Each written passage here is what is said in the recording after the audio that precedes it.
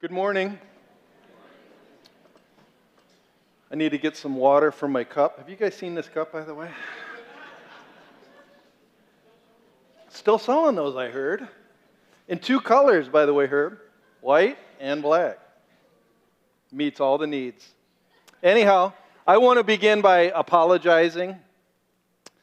And my apology is based on what this month is about. So about 2 months ago, Chris and I were saying, hey, what theme do you want the sermon series to be in January? And I said, oh, I got a great idea for a theme. Let's call it Snowed In.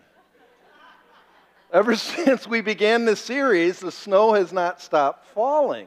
So I'm sorry, will you forgive me? But somebody did text me, some family, and they said, hey, we heard that this whole theme idea was your idea.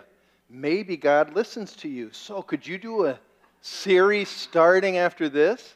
And here's the title we would like, The Return of the King. I said, So that's what we're going to call it, The Return of the King. Christ is coming back in March. Get ready. Anyhow, what we're continuing on is the idea is that we are here in this cabin. It's snowing outside. We have a nice fire. Warm our hands. Last week, Bob Ford died. It's been great. But so what we've been trying to do is we've been trying to say, okay, here we are as a group of people that are snowed in together. We have to decide, what are we doing here? What are we about? And how do we remain unified to continue on in the future? So we said, really, this series is about two things. We're going to talk about vision, and vision is the end game. It's where we're headed. Because if we all know where we're going, we can stay unified. But it's also about values. Who we are as we get to the destination. So we're going to have 4 weeks of values, and we're going to end on the vision. Last week or 2 weeks ago, it seems like forever ago, we talked about our first value. So anybody remember what our first value was?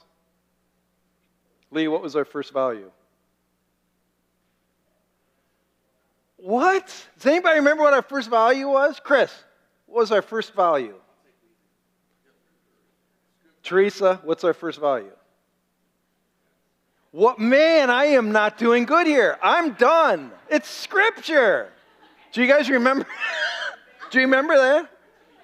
What is it? What is that? Okay, yes, Scripture. So, were you guys all asleep that first sermon? It's my voice must be so melodic that you just fall asleep. So he said, value one is this. Here's what we talked about. How do we decide where we're going? We have to hear the voice. We have different voices that have opinions. We can listen to the experts. Do you remember me talking about that? We can listen to me, myself, and I. We can also be listening to the devil. Or we can listen to God. And how has God spoken? He's spoken through Scripture. So our first value is that this is going to determine the direction, the vision, and the values. We need to know this book.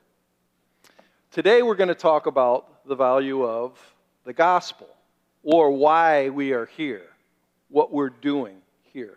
And the way I want to kind of introduce this is the church, the word church in the Greek is ekklesia. It means the assembly that has been called out. So in a way you could say in a vast world, you've been called, you've been called, you've been called, you've been called, you've been called to join a group, a local body for a purpose. You're the ekklesia, you're the called out ones. But what are we doing together? Because God does call us His bride, and He calls us His building. Well, when you think about it, a lot of groups are brought together for different reasons. And if that group fails to accomplish the reason it's been put together, either they're going to throw out some members or they got to rethink through what they're doing. So for instance, what is the purpose of a corporation like McDonald's? What would you say? Why are all those people brought together? Any ideas? Make money. Excellent. Somebody in the first service said French fries. You're right. So French fries, the product is to make a profit. If the product doesn't make a profit, then there's no reason to meet. And if you try to bring a product in that is not bringing a profit, let's get rid of it. So for instance, about 10 years ago, they came up with this product called the McLobster sandwich. Sounds good, doesn't it? I think the guy who invented that and introduced it is gone. He's out. No more. Because it wasn't accomplishing the goal of making products that bring profits. That's the whole point of a corporation. Everybody knows that. How about this group? See? What is the purpose of joining together as a sports team? What are you trying to accomplish? Yeah, why? That's exactly what was said to first service. To beat Ohio. Exactly, because when you beat Ohio, who is the strongest and the best, it brings pride and glory to your state, to your school, to really your group of friends. So really the purpose of a sports team is pride.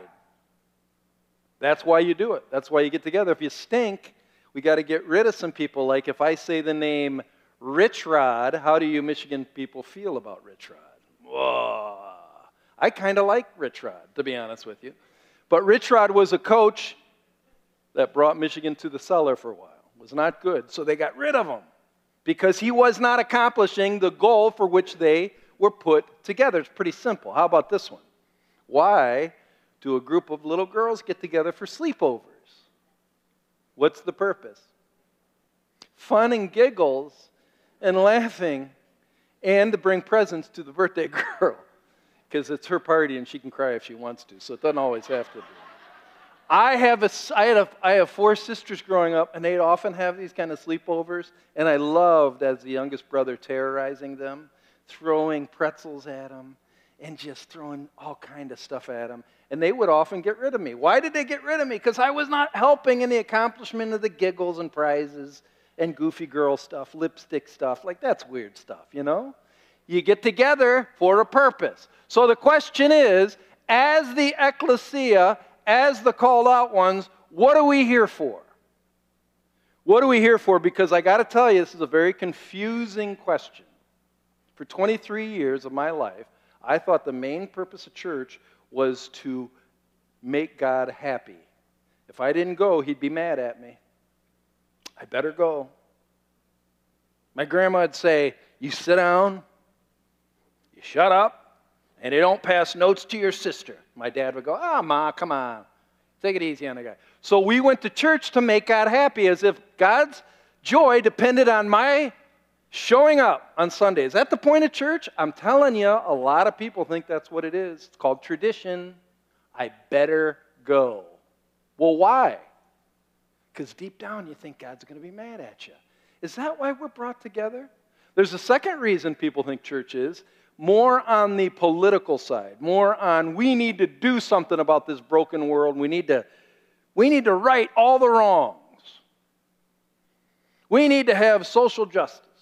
Or on the other end, we need to get conservative values back in the United States. We need to fight. We need to help the poor. It's all political activism. As if the church is here to move forward the agendas of man-made systems. Is that why the church is? I'll tell you, a lot of churches think it is. Then you have a group of people that think, I go to church to feel better. Therapeutic reasons. There was a guy named Robert Schuller, had the hour of power in the Crystal Cathedral. And he kind of talked like this. Believe in the power of positive thinking. And positive thinking can make you healthy, wealthy, and wise. So we go to church to learn how to have a good life. Is that the point of church? Some people really think it is. And if they don't feel good, if they don't like the music, they're out. They're gone. Some people think church is about a mystical experience. I want to feel God. I want to meet him there. And they conjure emotions so they can be vaunted into ecstasy.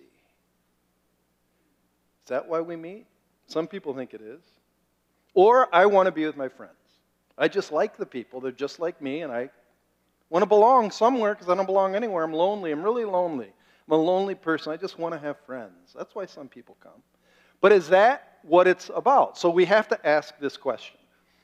What does the Father, value number one, Scripture, what does the Father have to say about why He chose you and you and you and you? He chose us to be together. Does He have a purpose? And we need to be clear. And it's crystal clear. And here's what I'm going to do. I'm going to risk something. I'm going to ask you to take your Bibles, and we're going to spend some time in it. And if you don't have a Bible, we have some in the back. But I went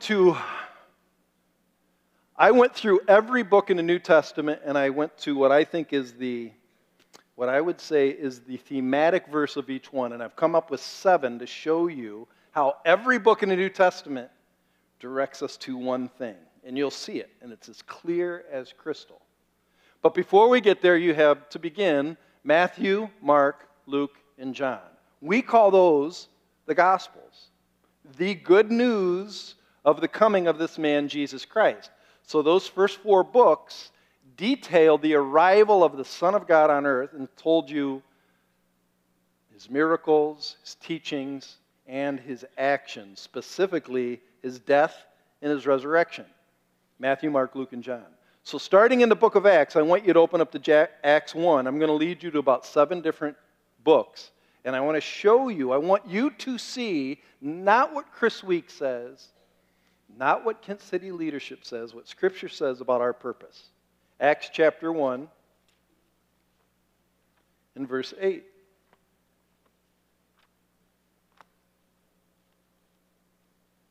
And I'm having you look in there because that's our value, the Scripture.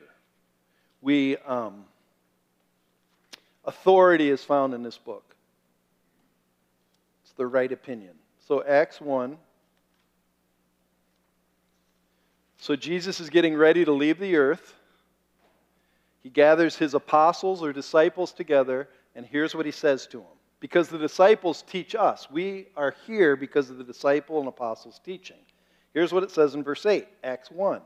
You will receive, meaning you apostles, you disciples, followers of Jesus, will receive power when the Holy Spirit comes on you. So when Jesus left the earth, He poured out the Holy Spirit, the third person of the Trinity, and every believer, the Spirit lives in their body. I don't want to say heart. He lives in us. I don't know where, but He's in us. The God who created the earth lives in us. He's going to come upon you. And what is the purpose? So you can be that means Jesus is saying this, my witnesses. Witnesses is somebody who learned and saw and experienced something, and they are sent to go tell people about what they learned and saw and experienced. That's why 1 John says, my eyes have seen, my ears have heard, my hands have touched the word of life. That's a witness. And so are you, because each one of you are here because something happened to you. And you're to go and tell about it. And look where you're supposed to go. In Jerusalem, that means your own hometown, because that's where they started. Judea, that's the towns around Jerusalem. Samaria, that's the countries around Israel, and the ends of the earth. So you are to be like a pebble in a pond. Bloop. You start where you're at. Your influence needs to cascade out. That's what you should be about. So what's the message? Go to Romans, the next book in the New Testament. Romans chapter 1. Paul is as clear as crystal. Romans 1. Paul begins in Romans 1:1. I'm a servant of Christ Jesus. I'm called to be an apostle. That means I'm sent to be a witness and set apart for the gospel. So he's part of the ecclesia. He's set apart. It's everything we've been saying. I'm part of the church. And what's he set apart for? The gospel, the good news. What is the good news? Well, starting in verse 10, he promised in the prophets and the Holy Scriptures, the gospel was declared through Scripture in the Old Testament. Verse 3, and it's specifically about a person, his son. Whose son? The Father's son. Who, as to his earthly life, was a descendant of David. So Jesus was a man 100% fulfilled all of the Old Testament prophecies of David's son going to be a king. And then it says, and who through the Spirit of holiness was appointed the Son of God. So he's also God. So it's called the Incarnation. Jesus is 100% man, 100% God, and that person. And then it says, through him, verse 5, we receive grace and apostleship to call all the Gentiles to the obedience that comes from faith for his name's sake. We are sent to tell everybody and to call them to this person to obey him because he's our Lord. That's the gospel. Now let's continue to go. Go to 2 Corinthians. 2 Corinthians chapter 5. That's 2 books to the right.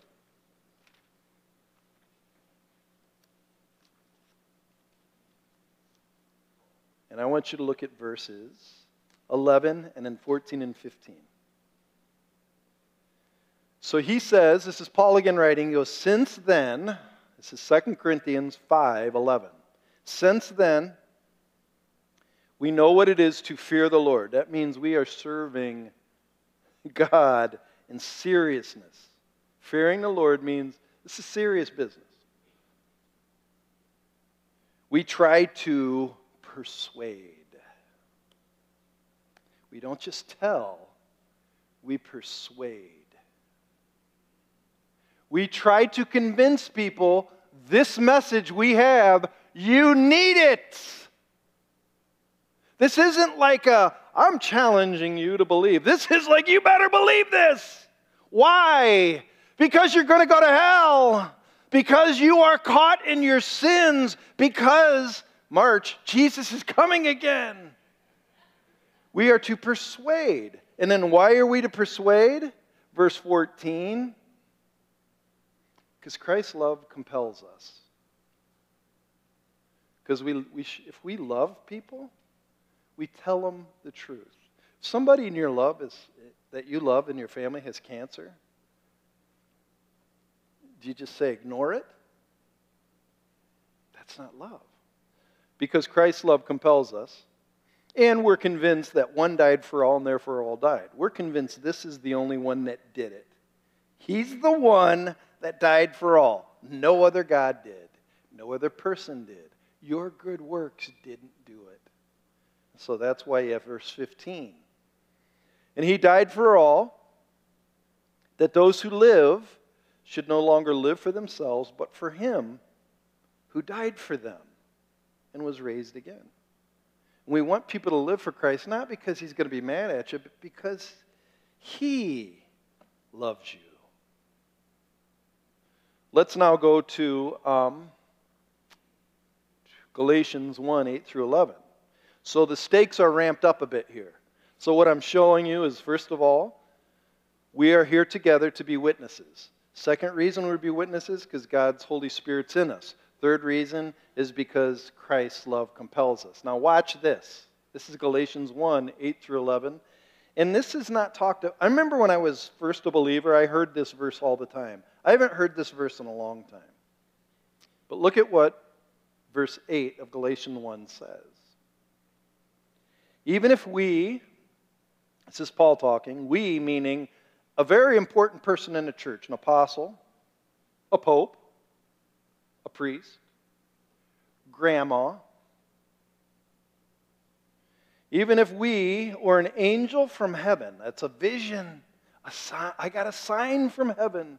Whoa.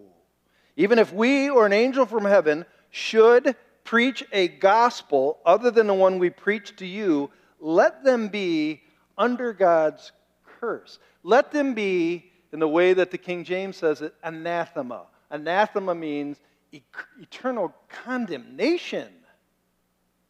What? So if somebody preaches something else, they're going to be punished. Paul, you're kind of harsh. No, look at verse 9. He doubles on this. He's doubling down. As we have already said, so now I say again. If anybody is preaching, that's testifying, being a witness, if anybody's preaching to you a gospel other than what you accepted, let them be under God's curse. The gospel is very simple.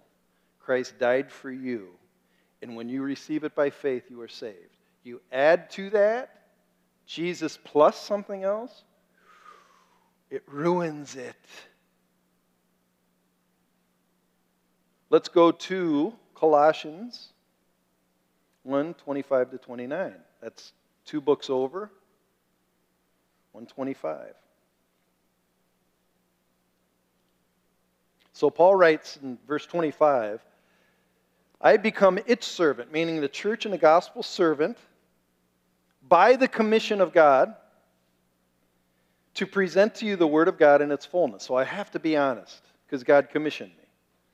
The mystery that has been kept hidden for ages and generations, but is now disclosed to the Lord's people. So this mystery which has been hidden, you see it. You've been given knowledge into something people have longed to know. So he continues, verse 27, to them, God has chosen to make known among the Gentiles the glorious riches of his mystery, which is Christ in you, the hope of glory. You know where your riches, everything comes from? It's Christ. He is the one we proclaim, admonishing and teaching everyone with all wisdom so that we may present everyone fully mature in Christ. You notice how it's Christ. Everything's about Christ. And in verse 29, Paul says, to this end, this is my vision. This is the end game. I strenuously contend with all the energy Christ so powerfully works in me. So he's basically saying, I'm giving everything, all of my life, just for a little teeny message, the gospel. Why is the message so important? Because it's like a seed. When it's planted, it grows into a life to make them an oak of righteousness. Let's go to 1 Timothy chapter 3, 2 more books to the, actually 3 books to the right.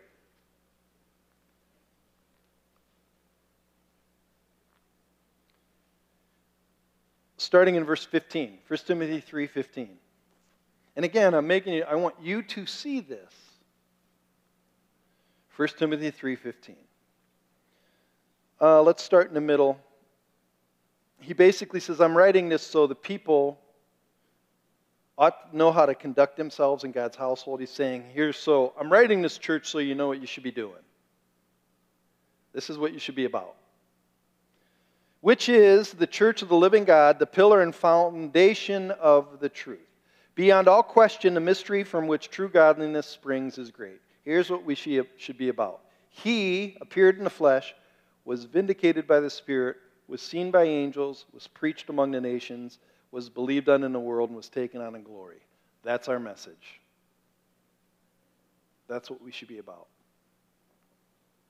And then the final verse I want you to go to is Titus 1:1-3, and I'll read it out of the NLT because it has a different flavor. I kind of like it. And this Titus chapter 1:1-3. And thank you for looking in your Bibles because, again, I do it for a purpose. We need to value these books. I was reading the other day, like when Jesus was arguing with people, and they had all their opinions, the Sadducees and Pharisees. And they were arguing with him, and they're questioning him. And the first thing he would say is, he says, you know why you say that? Because you don't know the Scriptures. You know why you're wrong? Because you haven't read the Scriptures. Most opinion do not derive from this, and ours have to be derived from this. So look at Titus chapter 1:1-3. So Paul says, this is a letter from Paul, a slave of God, an apostle of Jesus Christ. I have been sent to proclaim faith. I'm a witness, that's what he's saying.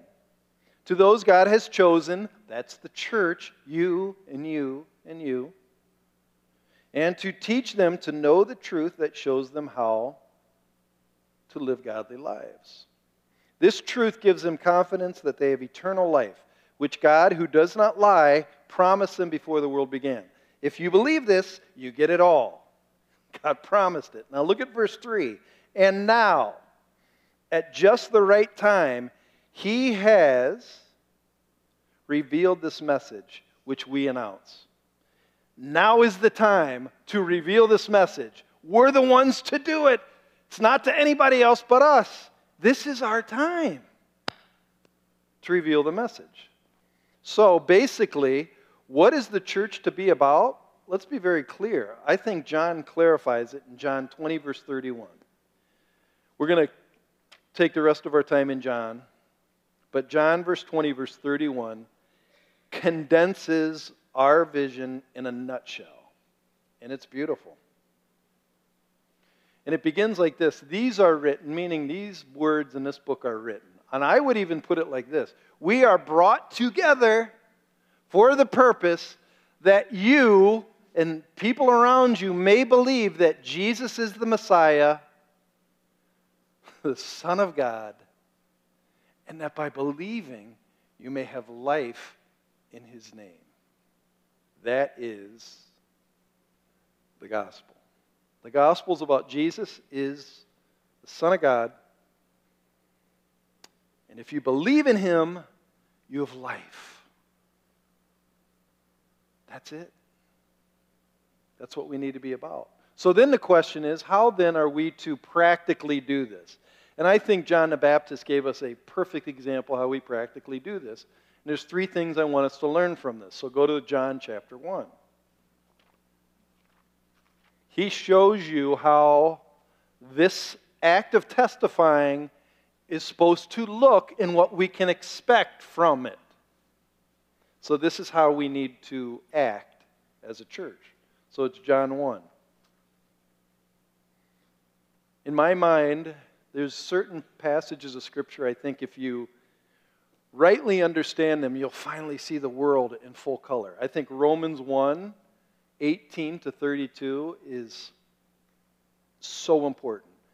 I would put this at number 2. This to me is maybe the second most important verse to really understand what's going on. Here's what it says, starting in verse 8. He himself was not the light. He's talking about John the Baptist. So I'm using John the Baptist as an example for the church. He himself was not the light. He came only as a witness to the light. The true light that gives light to everyone was coming into the world. He was in the world, and though the world was made through him, the world did not recognize him. He came to that which was his own, but his own did not receive him. Yet, to all who did receive him, to those who believed in his name, he gave the right to become children of God. Children born not of natural descent, nor of human decision, or a husband's will, but born of God. So there's three things I think the church needs to see. Number one, we must, just like John, bear witness to the light. To me, we're kind of just like him. He was a weird dude. He was dressed in camel hair, lived out in the desert, and ate locusts and wild honey. You are weird. We're all weird. We're all uniquely and wonderfully made. And our job is to prepare the way of the Lord, to be the voice in the wilderness, telling people, He's coming. He's coming.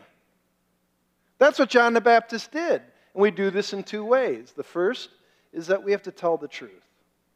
We got to tell the truth. And once you go to Malachi, it's the last book in the Old Testament.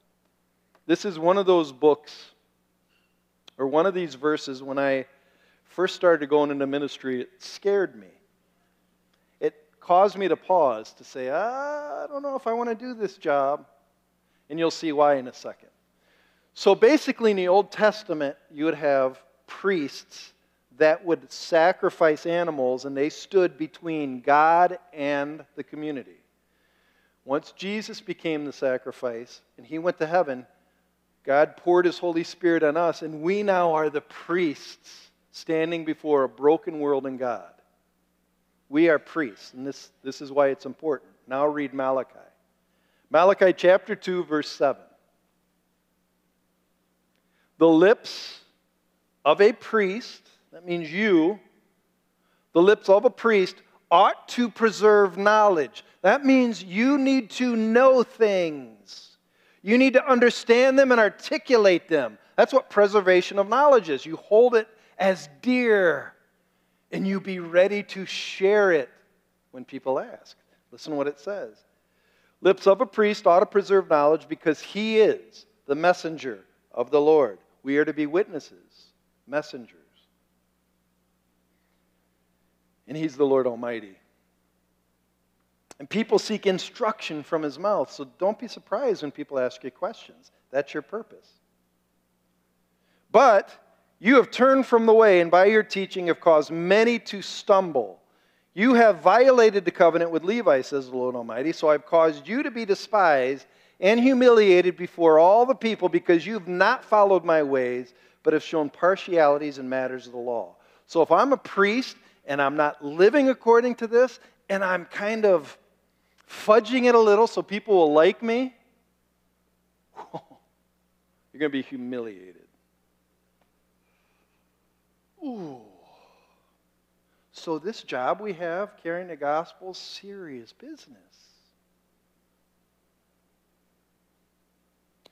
But if we go back to John, so we, as witnesses, are to tell the truth, but also be humble about it, because it says in John 1, we are not that light. We are sent to bear witness to the light. In other words, we don't bring people to a church, oh, we're the best church in town. We don't bring people to programs. We have programs like nobody else. We got great music. We're not the light. We're sent to bear witness to the light. Our job is to try to communicate the gospel so people will want Jesus. That's what we got to do. That's why sometimes I'll just wear a flannel. That's why sometimes we'll sing songs that are more contemporary, because that's the language we think people who are lost understand. That's our job.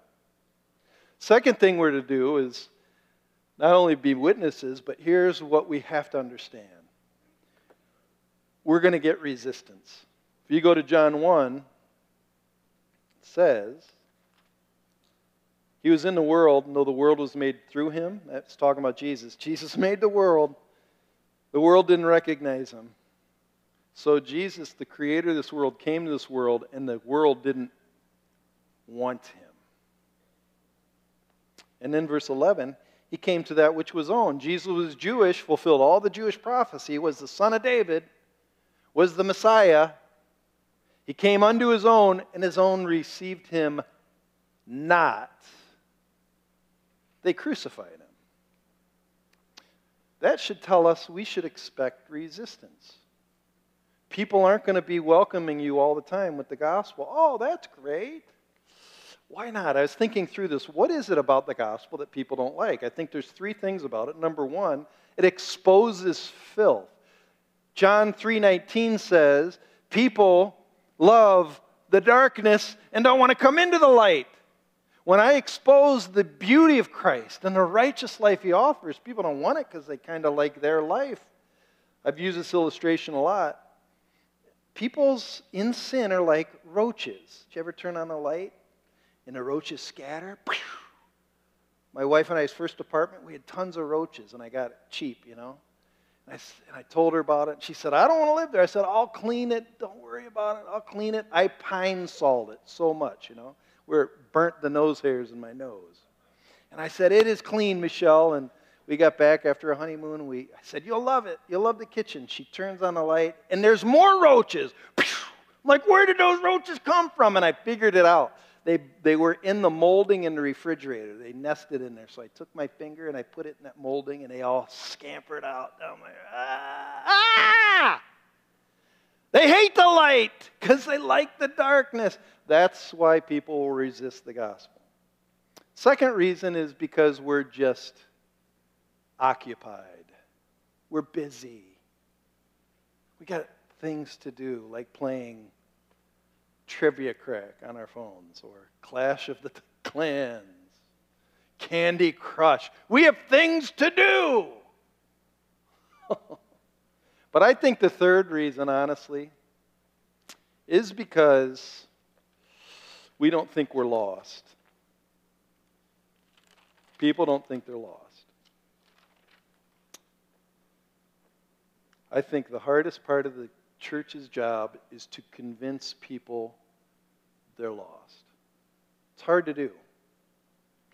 You might have heard this illustration. It's sort of like if I go on an airplane and the stewardess comes up to me and gives me a parachute, puts that parachute, says, "Here, I've got a parachute for you. You'll love it." I don't want to wear a parachute. It's going to be a long flight. No. You'll love this parachute. We'll make you really comfortable. We can blow it up. You can have like a cushion. I don't want a parachute. I'm just fine. But you'll have it'll be such a nice time. But then another stewardess will come in and say, "Mr. Weeks, just to let you know, both of the wings have been shot off by lightning bolts.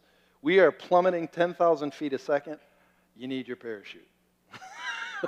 I want that parachute. We have somehow sold the gospel. If you become a Christian and come to church, you'll love it here. They got couches on the stage. It's great. It's great to be a Christian. It's all kind of joy and happy. Dana's a great guitar. You'll love it. You'll have groups that you can have coffee cakes. Oh, it'll be great. I don't really want that. I can go to the bar. You know, the bar's a lot more fun because people don't judge you there. But, by the way, did I tell you something? That hell's real. Jesus is coming back, and sin is sinfully bad. And Jesus rescued me. And if I believe in him, he gives me life, and he's my substitute. Oh, that's our message. And we've lost that because we want to be liked. So we've presented the church as, it's a fun ride. When you know Christ, it is, but it's different than that. It's the truth. It's the truth. I don't believe in Jesus because he's fun. I don't necessarily believe in Jesus because he gives me everything I want. In fact, I'm not sure he gives me everything I want until I go to heaven. But I believe in Jesus because he's the truth. So, the final thing is this. Even though people will resist, don't stop persuading. Why? Because of verses 12 and 13. Look at 12 and 13. Yet to all, I love how it says, yet, a lot of people rejected Christ, yet there are some out there, that word yet kind of has that flavor. Don't give up hope, because to all who do receive him, or did receive him by faith, to those who believed in his name, he gave the right to become the children of God. That means the authority and the power to be his. They're children born not of natural descent, meaning you're not a Christian because of the family you're born into. They're children not of human decision. You're not a Christian because your mom and dad got you baptized as an infant. You're not a Christian because of husband's will, because it's action of doing good things, tithing, wearing a tie, doing good works. Those aren't why you're a Christian. It's all because of God's work. You're born of God. When I accept the gospel, he impresses upon me the truth of the gospel. When I accept the gospel, I become a child of God forever. So don't stop persuading, because there's always hope when you tell somebody the gospel. Somebody might listen, and it's shocking sometimes who's listening. That's why Paul says, 2 Corinthians 5:20, we implore you on Christ's behalf, be reconciled.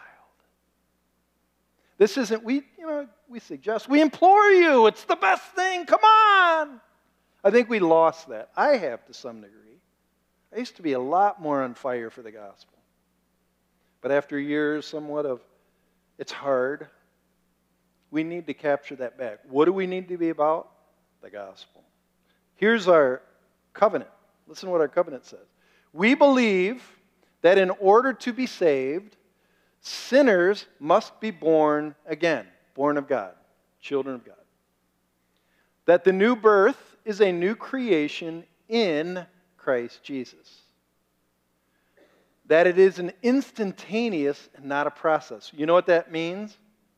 Here's what that means, and I'm going to give it to you in the language of Boyd Kaler. Do you guys know who Boyd Kaler is? Boyd Kaler goes to our church, and he's a lumberman. And Boyd's Boyd. I don't know. I don't know how else to say it, but Boyd's the kind of guy, he'll bring an acorn into my office and he'll look at me like this. And he'll put that acorn on my desk. He's done this a number of times. Puts that acorn on my desk and he goes, and he looks at it and he looks at me like this. How does that work? That's a dead seed. You know that's a dead seed? He said, yeah, Boyd, I know that. No. But listen to me, Chris, listen. I've been trying to figure this out. When I take that dead seed and I put it in soil and all the elements are right, there's a spark. And when that spark happens, a shoot forms, and give it 20, 30 years, I'm going to be cutting down an 80-foot tree with that size from that little acorn. I don't understand it. Can you explain it to me? You're a pastor. Like, Boyd, I can't explain that to you. When you take the gospel, Jesus Christ came on this earth and he died for me and he rose from the dead. Believe in that. All right, I believe in that. I don't understand. I don't understand why. And then all of a sudden, years and years, I'm a different person. How? I don't know. But it's an instantaneous process. And then it works out. That at new birth, one dead in trespasses and sins is made a partaker of the divine nature and receives eternal life, the free gift of God. That's why we don't talk about works here. You work after you're saved, but you don't work to be saved. Salvation is spelled not D-O, it's spelled D-O-N-E. And then after you D-O-N-E, you D-O. Because you can't help it. That's what the rest says. The free gift of God, that the new creation is brought about in a manner above our comprehension. I don't get it. Not by culture, because Grandma said. Not by character. I'm a good guy. I wear a tie to church. I feed the hungry. No, not by character. Nor by the will of man. I was baptized as a baby. No, I'm sorry.